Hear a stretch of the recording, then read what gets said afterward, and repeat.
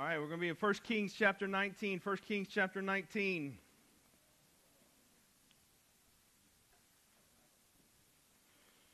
And we have got a story this morning, a text this morning that we're only going to make it about halfway through. We're going to kind of stop mid-story on this one for the morning. I could have tried to cram all this into one sermon, a little bit like I did last week, or split this up. And I'm going to split it up because I think we have a couple of very important lessons that we can learn from this. So 1 Kings chapter 19, and I'll just warn you, we're going to end about halfway through and not going to get the full story of what happened. So you'll need to come back, or you can, read the rest of the chapter. But you'll need to come back next week, and we'll be able to finish some of this. And this is a story that I think, if you're following along in the story, is one of the most unexpected ones in all of Scripture, because on its surface, it doesn't seem like what happens should happen. But the more you read the Gospels, the more you read the story of that is being told in the Bible and in the Gospels specifically, you'll see that this is really kind of how God works. So just kind of set the stage for that. We're in 1 Kings 19. We're looking at the life of Elijah right now and some of the big stories with him. And last week we saw the big story where he called down fire, the thing that you probably know Elijah for, which makes the next chapter all the more surprising. So this weekend it snowed, which is ridiculous. But by the end of the week, I'm probably gonna have to mow my yard. I'm going to have to get out there, and I'm going to have to start the spring ritual that once I start it this week, I will have to do it every week until like October or November. And I won't be able to skip a week. I won't be able to miss a week. It's going to be every week I'm going to have to get out there and mow. And I'm going to have to do it over and over and over. And why am I going to have to do that? Why I'm going to have to, this week I probably need to trim back some trees that I've neglected all winter long that I said I was going to take care of in November that I didn't. I'm going to have to put down some mulch. I'm going to have to do all that kind of stuff over the next couple of weeks. And then I'm just going to have to keep doing this stuff because that's the way yard work is. You just have to keep doing it non-stop. It always grows back. This afternoon, whenever I get home, I'm going to have to do some laundry. And if I had the entire day to just do nothing but laundry, I probably still would not be able to get caught up because I've got a lot of laundry to do. I'm going to have to fold that laundry. I'm going to have to watch that laundry get completely messed up again and put right back into the dirty laundry hamper so that I have to do that laundry again. And you guys could probably list a dozen different things in your life or more that are just like this, things that you have to work really hard at, that you have to be diligent at, that you have to do constantly. And the whole time that you're doing them, you're asking, what is the point in this? Because I'm just going to have to do this again. You're going to have to do the dishes again. You're going to have to do the laundry again. You're going to have to mow your yard again. You're going to have to trim those bushes again. You're going to have to do all of that. And it can make you very frustrated because you just sit back and you say, what is the point in this? Why am I working so hard at this? Why am I spending so much of my life on this? I'm just going to have to do it again. Why does it even matter?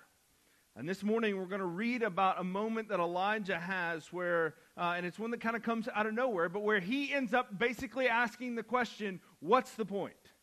What's the point in all this stuff that I've done? What does it even matter?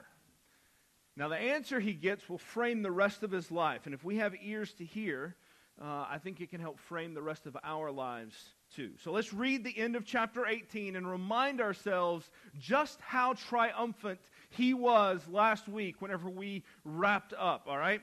So 1 Kings chapter 18, the last couple of verses here, start in verse 44.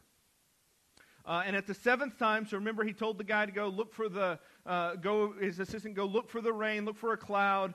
He went 7 times. On the 7th time, saw a little cloud. He says, behold, a little cloud like a man's hand is rising from the sea. And he said, go up and say to Ahab. So this is basically Elijah continuing his trash talk. He's continuing to mock and kind of run his mouth to Ahab, who has lost the battle of the gods on top of Mount Carmel. He says, prepare your chariot and go down, lest the rain stop you. And in a little while the heavens grew black and the clouds in the wind, and there was a great rain, and Ahab rode and went to Jezreel. And the hand of the Lord was on Elijah, and he gathered up his garment and ran before Ahab to the entrance of Jezreel. All right, so this ends, and you cannot overstate the confidence that Elijah has right here. He is full of himself, or full of something, full confidence for sure. He is absolutely riding high. It's on the edge of arrogance the way that he talks. He just mocked the prophets of Baal, and now he's basically mocking Ahab as well. And he didn't just mock the prophets of Baal; he killed the prophets of Baal. And now he's calling out the king.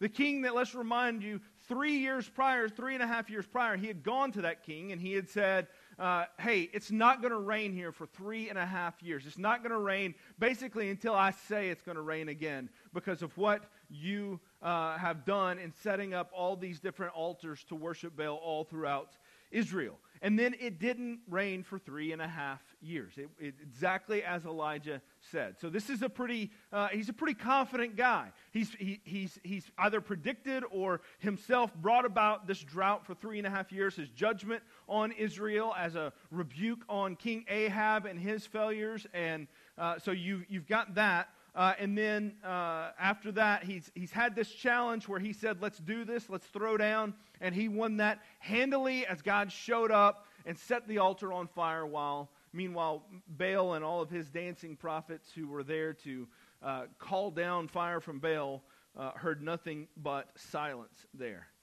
And so now he goes back to Ahab and he says, you better get to moving because that chariot's awfully hard to drive in the mud. And it's about to get really, really muddy. In fact, it's about to flood. It's about to get bad because it's going to rain a lot. And you know, when it's not rained for 3.5 years and then it comes a downpour, that doesn't just go right in the ground. That creates a lot of problems. So he says, Ahab, you better get moving before the rain comes because you're not going to go anywhere in that chariot.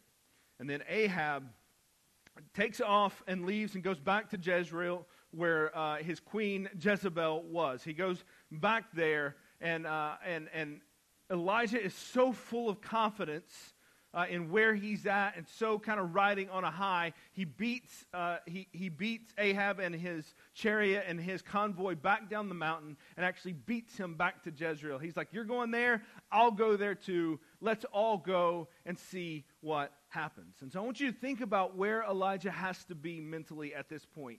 He is a rock star. He is a stud. All of Israel has either seen or heard about what has happened. Ahab certainly has seen this display. In Elijah's mind, he has just saved the nation of Israel. In Elijah's mind, he has just saved his people. Surely after this display, all of Israel will turn back to Yahweh. Surely all of Israel will repent of their idol worship and these kind of makeshift temples and altars that have been set up. Surely they will all get torn down. Surely they will all revere Elijah for this great display that he has kind of brought about. The drought, the fiery showdown, it's worked. His plan has all worked. Everything he's done has gone exactly as he planned. He is the rarest of rare things in the history of Israel. He is a successful prophet. He is a prophet that is heard. He is a prophet who has done what he came to do. The successful prophet basically doesn't exist in the history of Israel, and yet now you have Elijah who has come and has said, this is what's going to happen, and it's happened. And now he's riding that high all the way back to the city. Elijah's so different than the rest of them. He's successful. He's done it. Now, don't misunderstand me. I don't think that he thinks that he did it himself. I think he fully is trusting God in this one, and he gives credit and glory to God for doing it. But it's an extraordinary moment, and he's enjoying it like a guy who's just hit the last second shot in the NCAA tournament. That is what he's doing. He is celebrating. He's running around saying, here we are. We've won. This is it. We are the best. And this is where things go a little sideways and take a very unexpected turn for our fiery hero. So 1 Kings chapter 19, verse 1. Ahab goes back to Jezreel and he tells Jezebel all that Elijah had done and how he had killed all the prophets with the sword. And then Jezebel sent a messenger to Elijah saying, So may the gods do to me and more also, if I do not make your life as the life of one of them by this time tomorrow. So wait a minute. This is not what we're expecting to hear in this spot. We're expecting Ahab to go back to Jezebel to say what has happened, and for Jezebel to basically say, uh-oh, this isn't good. Uh-oh, we have a problem. Uh-oh, he's won. He's expecting that. Did Jezebel misunderstand the report? Did Ahab get confused about what he saw and misrepresent what had happened? Were they confused why the rain was coming down outside the palace? Elijah's expecting one of two things. He's either expecting Ahab and Jezebel to repent, to admit that they had made a terrible mistake, to give the order to tear down all the altars and to come back and to worship God. Or, more likely, that those two would tuck tail and run, and they would leave all of Israel, and then Israel would come behind them, tear down all of the altars that had been set up throughout Israel, and replace these two with a new and a godly king. One of those two things was bound to happen. That's why Elijah was so excited to get back to Jezreel. He's like, yeah, let's see what's next. Let's keep the winning streak going here. And Elijah didn't get any of that. That's not what Elijah got at all. Here's the thing. People in power aren't usually very keen on giving up that power. And Jezebel is saying, listen, no. I'm in this spot where I'm at. I don't care what happened on top of that mountain. I'm going to hold on to this position. I'm going to hold on to my power in spite of everything that's in front of me that tells me that his God has won. I'm going to make sure that I hold on to this, even denying the obvious reality of the situation. Whether Baal showed up or not is irrelevant to Jezebel. She has no intentions of going anywhere. So she sends this threat via a messenger to Elijah to put him on notice. His time is short. So what does Elijah do now in response to this threat, this death warrant that has been put out on Elijah's head? Let me tell you what I'd expect. I would expect for it to go something like this. Oh yeah, Jezebel? Bring it on. Let's go. I've done this once already. I've done it twice. Let's make it 3 times. 3rd time's a charm. I've gone head-to-head with your king. I've gone head-to-head with your false god. And now I'll go head-to-head with you. I've had confidence in God the first time. I've had confidence in God the second time. And now I will have confidence this time. He's delivered me before. He'll deliver me again. I will kill you just like the prophets that I just finished killing. And God will be right here with me while I do it. Did you not just see what happened on top of that mountain? I'm not scared of you. I've got Yahweh. But let's see what actually happens. 1 Kings 19:3. Then he was afraid, and he arose and ran for his life and came to Beersheba, which belongs to Judah, and left his servant there. What in the world? Why in the world is this Elijah's response? He's just seen some of the most magnificent displays of God's power in all of the Bible, let alone up to that point in Israel's history. He doesn't do anything that I would expect him to do. He doesn't uphold any of those things. Instead, he just flat out bails. And not just kind of bails, not just kind of leaves, not just kind of like heads in a different direction. Man, he's terrified. I want you to see this map. I don't know. You can put either one of those maps up there. I don't know, whichever one you want. I want you to see this map, and it'll give you an idea of where it came from. So you can't see this real well. There's a red line all the way on there. Jezreel, there's right smack in the middle, just above where it says Israel. And there's this red line all the way down to Beersheba, down at the very bottom. All right? So this is where he goes. Go to the other map. You might be able to see it just a little bit better on the other map. It's not much better. But you can kind of see you got Mount Carmel at the top to Jezreel, and then all the way down here to Beersheba. That's a long way. He literally goes from the very top of the northern kingdom, Israel, all the way down into Judah, the southern kingdom. Remember we talked about how the two kingdoms had split? So not only does he run away, he runs to a place where Jezebel and Ahab no longer have jurisdiction. He runs to a whole new place in order to find some protection. And what you don't see on this is Beersheba, where it's located. It's basically right on the edge of a desert. So he basically runs as far as he physically and geographically can to get away from Jezebel. It's about a week's journey if you're just taking it at normal speed. Maybe you can do it at 5 days if you're hoofing it like Elijah probably was. He's going as far as he can. And then he finally stops. And we get to hear a little bit more about why he ran. It tells us already that he was afraid. He feared for his life. We know he was scared, but then this passage tells us a little bit more in verse 4. It says, but he himself went a day's journey into the wilderness. So he went to Beersheba, and then he kind of kept on going another day. And journey into the wilderness, and he came and he sat down under a broom tree. And he asked that he might die, saying, it is enough now, O Lord. Take away my life, for I am no better than my fathers. So now we get to get a little bit more of a picture. He was scared of Jezebel. And he was scared of what she could do. He knew that she actually could probably kill him if she were not stopped some way. And after a few days of running, he's done some thinking. And now he realizes, you know what? Maybe death isn't so bad after all. I'm kind of done here. He's had enough. And the reason why is kind of given to us here. So it says he lays down under this broom tree. So it's just like a small tree, a little bit bigger than a bush. Just enough to give him some shade on the edge of the desert there and kind of give him a place to rest. He lays down there. And we see a little bit here where he says, it's enough, take away my life. I am no better than my fathers. And what he realizes is that he's had enough.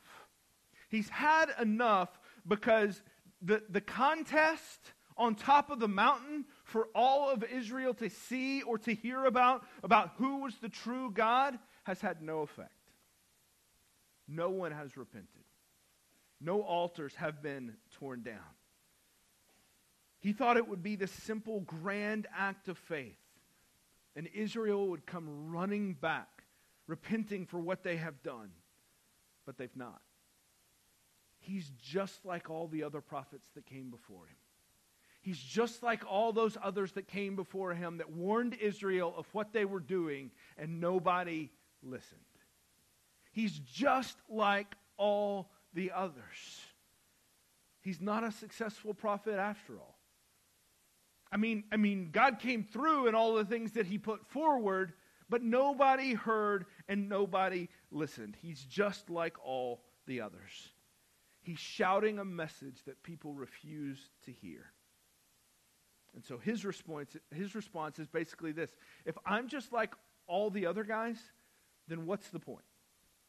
What's the point in all this? What's the point in me setting up these showdowns? What's the point in 3.5 years of no rain if nobody's going to listen? What's the point? I'm done here. I've had enough. And I'll be honest, I'm not so sure that he's like suicidal here. He says, you know, I don't even want to really live. I think he's just kind of aimless. He has no idea what to do at this point. He's run away. He's put on the show. He's made his point. What else is there for him to do? And I think he's honestly just like, look, I've done what I came to do here. I got nothing else to offer. I did what I came to do. Now, a lot of commentators on this will talk about how this is a biblical portrait of depression.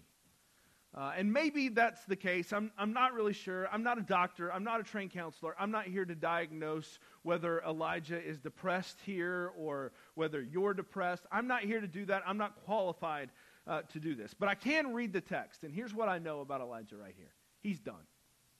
He's had enough. He is done.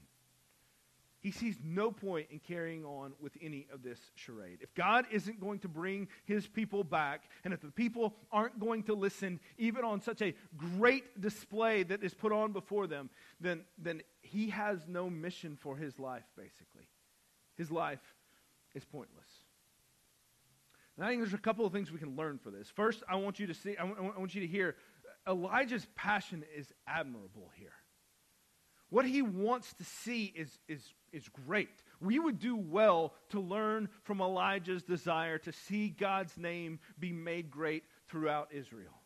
We would do well to learn from his passion and his zeal. I pray that we would all have that level of zeal to see people repent and to run to God. If we all had that level of zeal that Elijah does, then this city would have no issues. This community would have no issues if just the people in this room had the level of zeal that Elijah does. But Elijah's mistake is not his zeal. It's his expectations. He thought his ministry was going to be clear, simple, straightforward, to the point, successful, and spectacular. That's what he thought his ministry was going to be. He was not counting on this. He was not counting on being ignored, dismissed, forgotten. He was not counting on being just like all the others.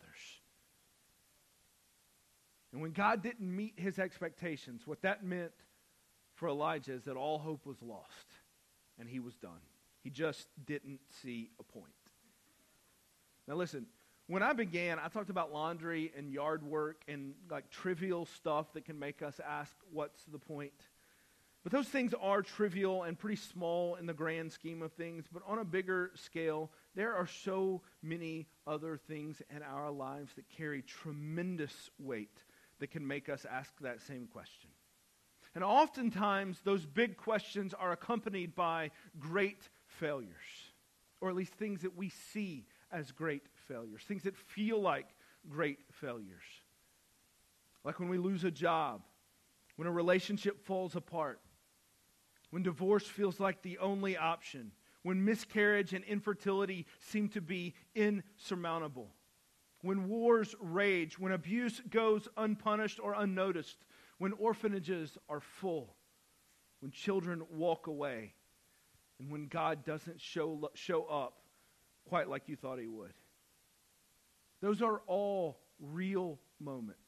And those are all moments where we are tempted to feel the same weight of Elijah's despair and ask, what's the point in any of this anyway?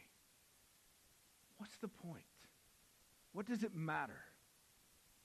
If I can call down fire and nobody cares, what's the point? Let's just be done here. But I want you to see how God shows up in the midst of Elijah's despair here. 1 Kings chapter 19, verse 5.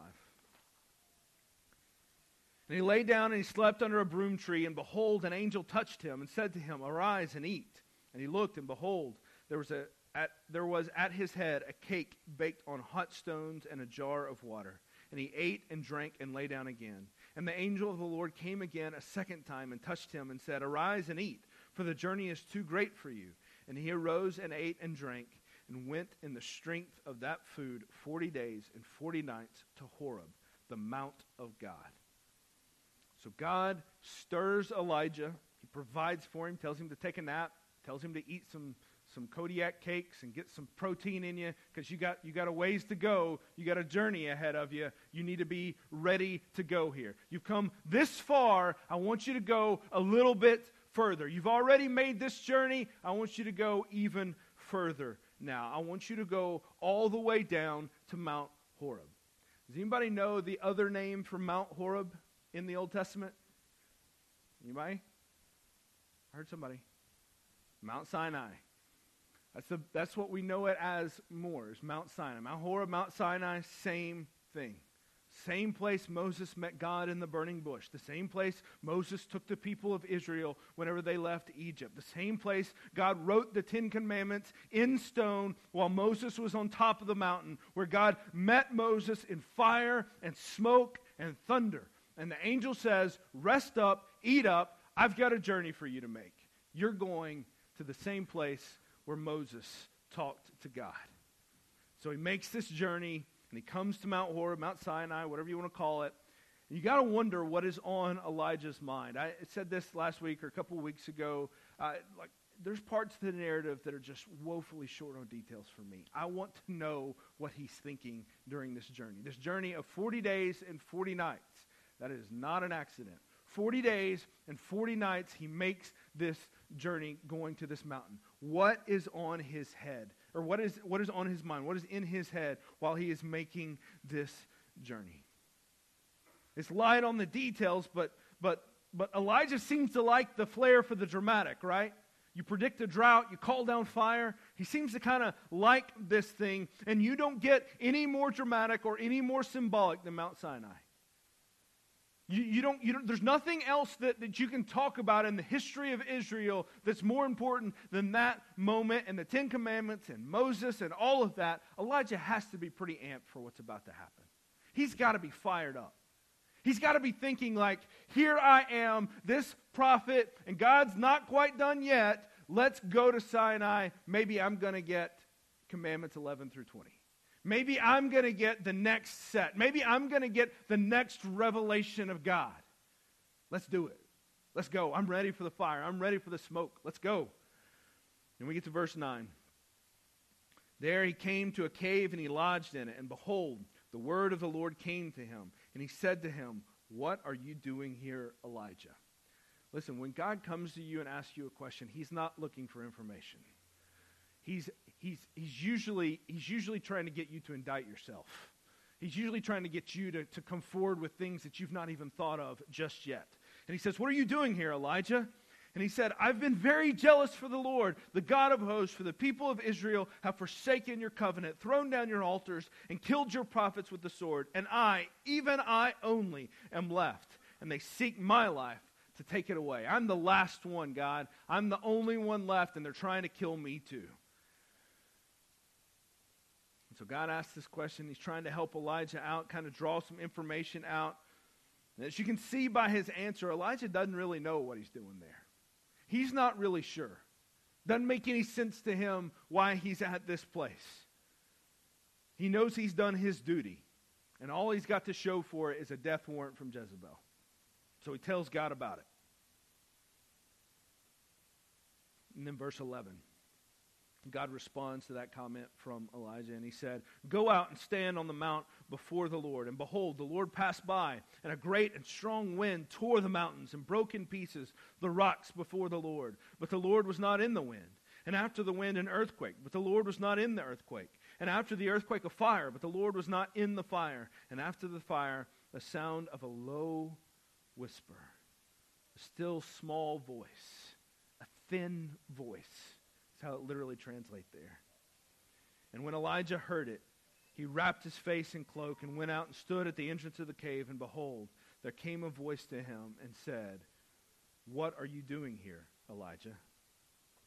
You got to figure, when Elijah's on that mountain and that wind starts to pick up a little bit, and the earth starts to rumble and shake, you got to figure that Elijah was stoked.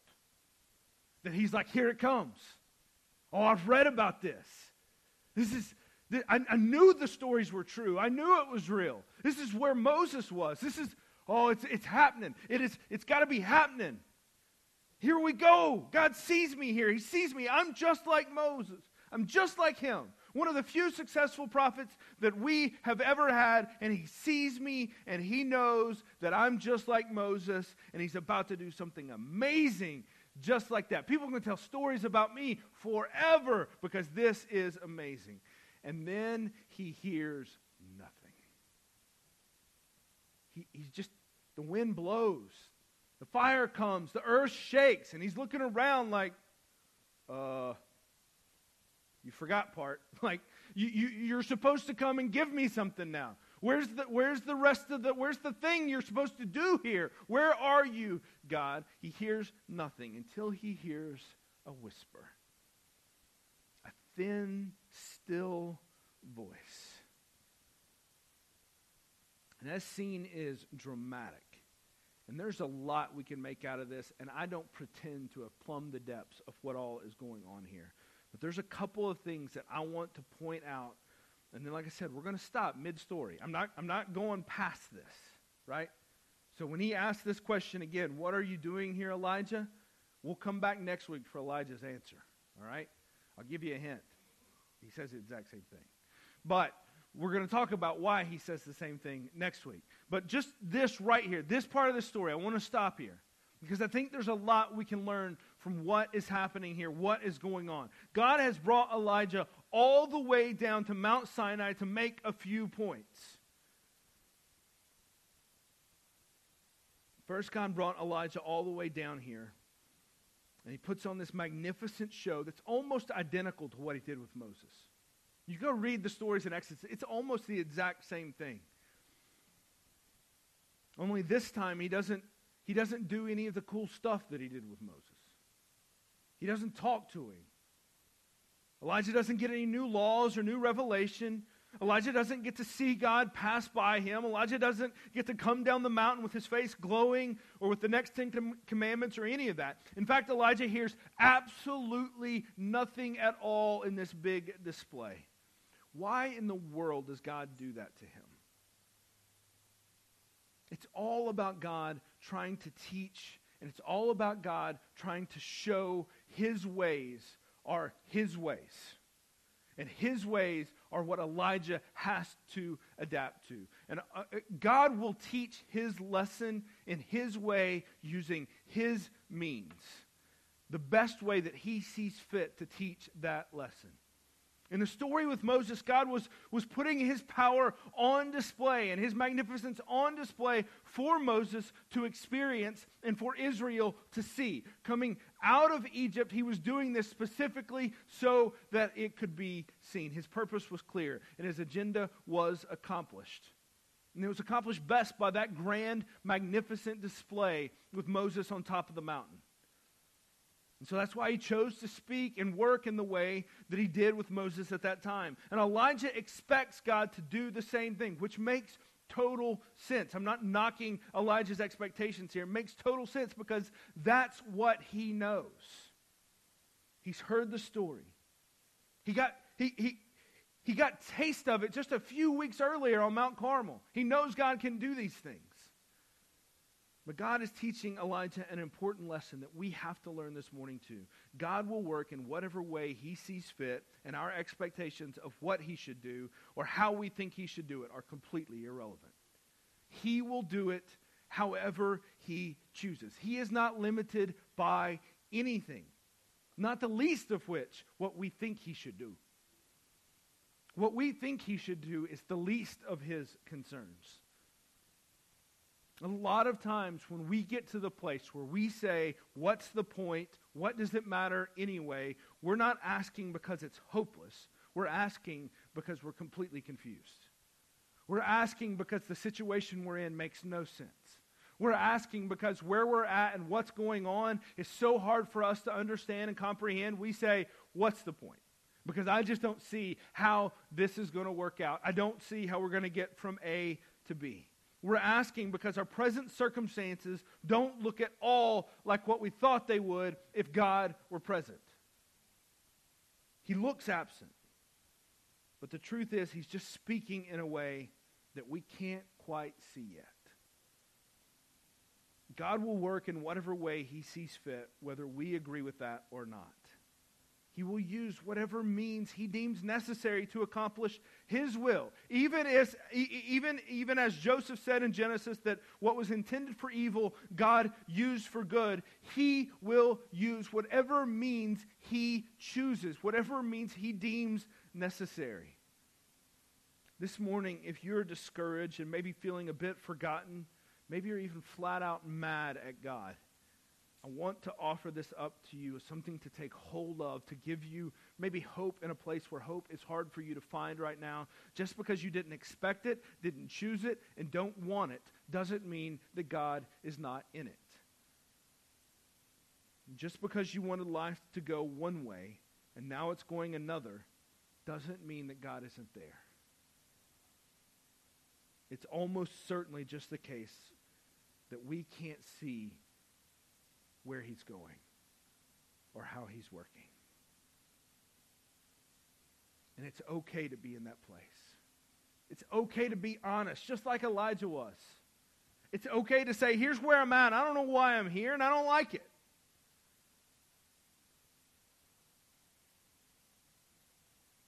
For Elijah, he didn't get to be the next Moses walking down with a glowing face. But he did get something pretty special that even Moses didn't get. He got a whisper from God. Don't misunderstand me. We all want to see God put on a display. Moses wanted to see it. He asked for it. Elijah already had and wanted to see it again. But what Elijah got in this moment was very different and also pretty incredible. I'm not a big concert guy. I don't like a lot of concerts, but I've had a chance to go to a few. They're just not really my thing, but I've been to a few. I've been to some big ones. I went to one at Neyland Stadium, got to see Kenny Chesney several years ago with all kinds of other people. So I've been to Neyland, been to a few at Thompson Bowling, some pretty big concerts there. They're all fun. It's fun to go and sing along with tens of thousands of people, all singing songs that you know. But you know what I've found about concerts the more that I've been to? The smaller the venue, the better the concert. The smaller the venue, the better the concert. Something about the intimacy of the small room, the closeness of the singer there to you, the band right there in front of you, the personal feel of the moment, the ability for the artist to be on a stage and look you right in the eye as they are singing these songs. There's something about that that just makes it better. What Elijah got was a gift. He didn't get the trumpet blast from God, but he got the intimate, close, delicate, tender, soft whisper of God. It may have required that he adjust his thinking. It may have required that he adjust his listening. It may have required that he lean in just a little bit so that he could hear it. It talks about how he came out with his cloak over his face because of all that was going on. You just have to wonder if he didn't just have to kind of turn and put his ear to the sound so that he could hear it, kind of lean in just a little bit. So it is with us. We may need new ears to hear what God is saying, but he is speaking.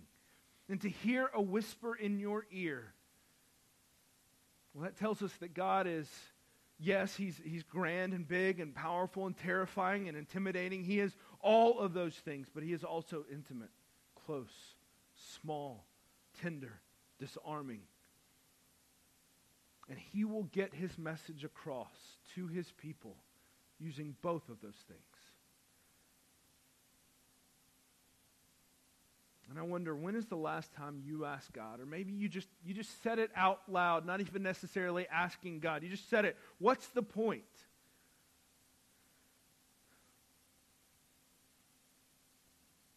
What I want us to see this morning is that we endure frustration and failure. We go through some things that can lead us to some very dark places.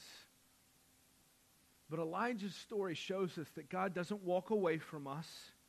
He doesn't shame us. He doesn't dismiss us. He never does any of that. In fact, in this story, while Elijah goes under a broom tree and says, "Just let me die," God sends an angel to sustain him. God feeds him. God sends him on a journey. He speaks to him.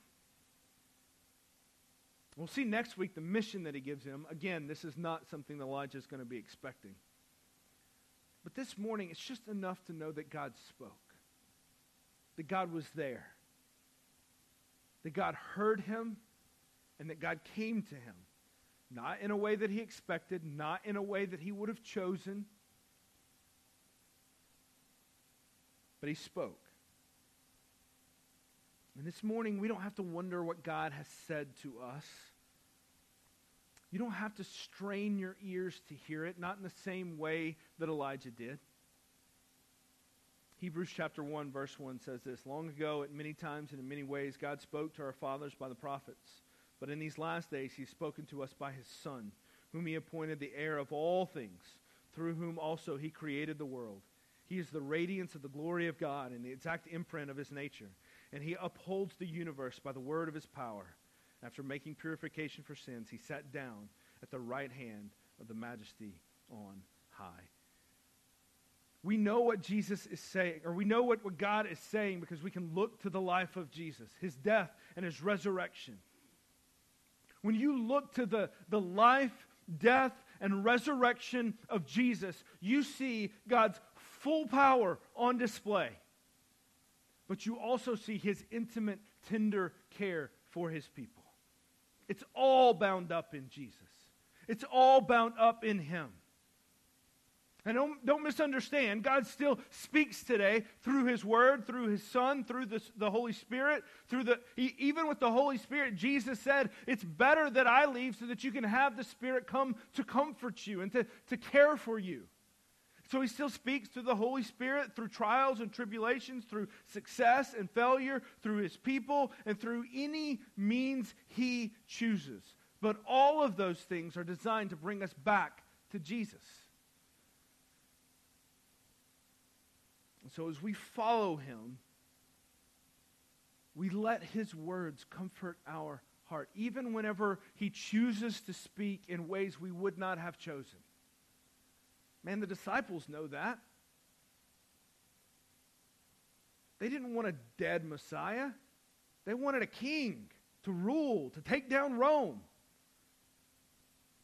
And the Saturday after Good Friday, they're all looking around at each other like, what's going on here? They didn't want that. But then they got to see the power of God on display. And they got to stand with the risen Jesus. As we follow him, we let his words comfort our hearts. This Jesus who can turn over tables can also comfort us. Friends, if you're here this morning and you are like Elijah, discouraged, confused, a bit lost, wondering why in the world things are happening the way that they're happening, without purpose, maybe even it feels like you're without hope, perhaps you can let Jesus' words be that still small voice, that caring, tender whisper. He says in John 16, he says, I've said these things to you, that in me you may have peace. In the world you will have tribulation. But take heart. I have overcome the world.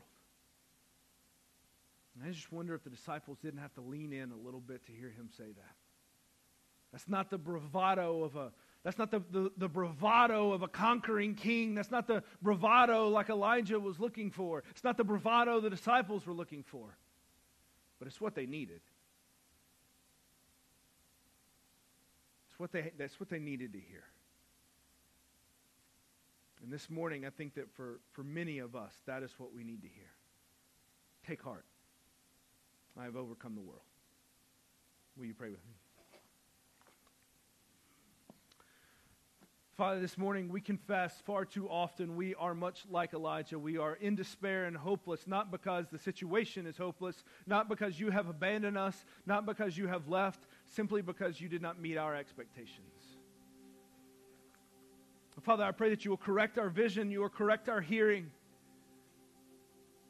Father, I pray that we would not limit you in any way, that you would choose to speak however you choose to speak.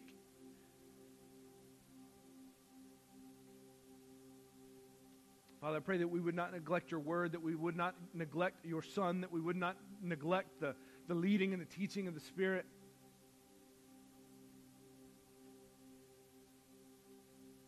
Father, I just pray that you would give us ears to hear as you blow the trumpet or as you whisper in our ear. And that we would be reassured by both of those.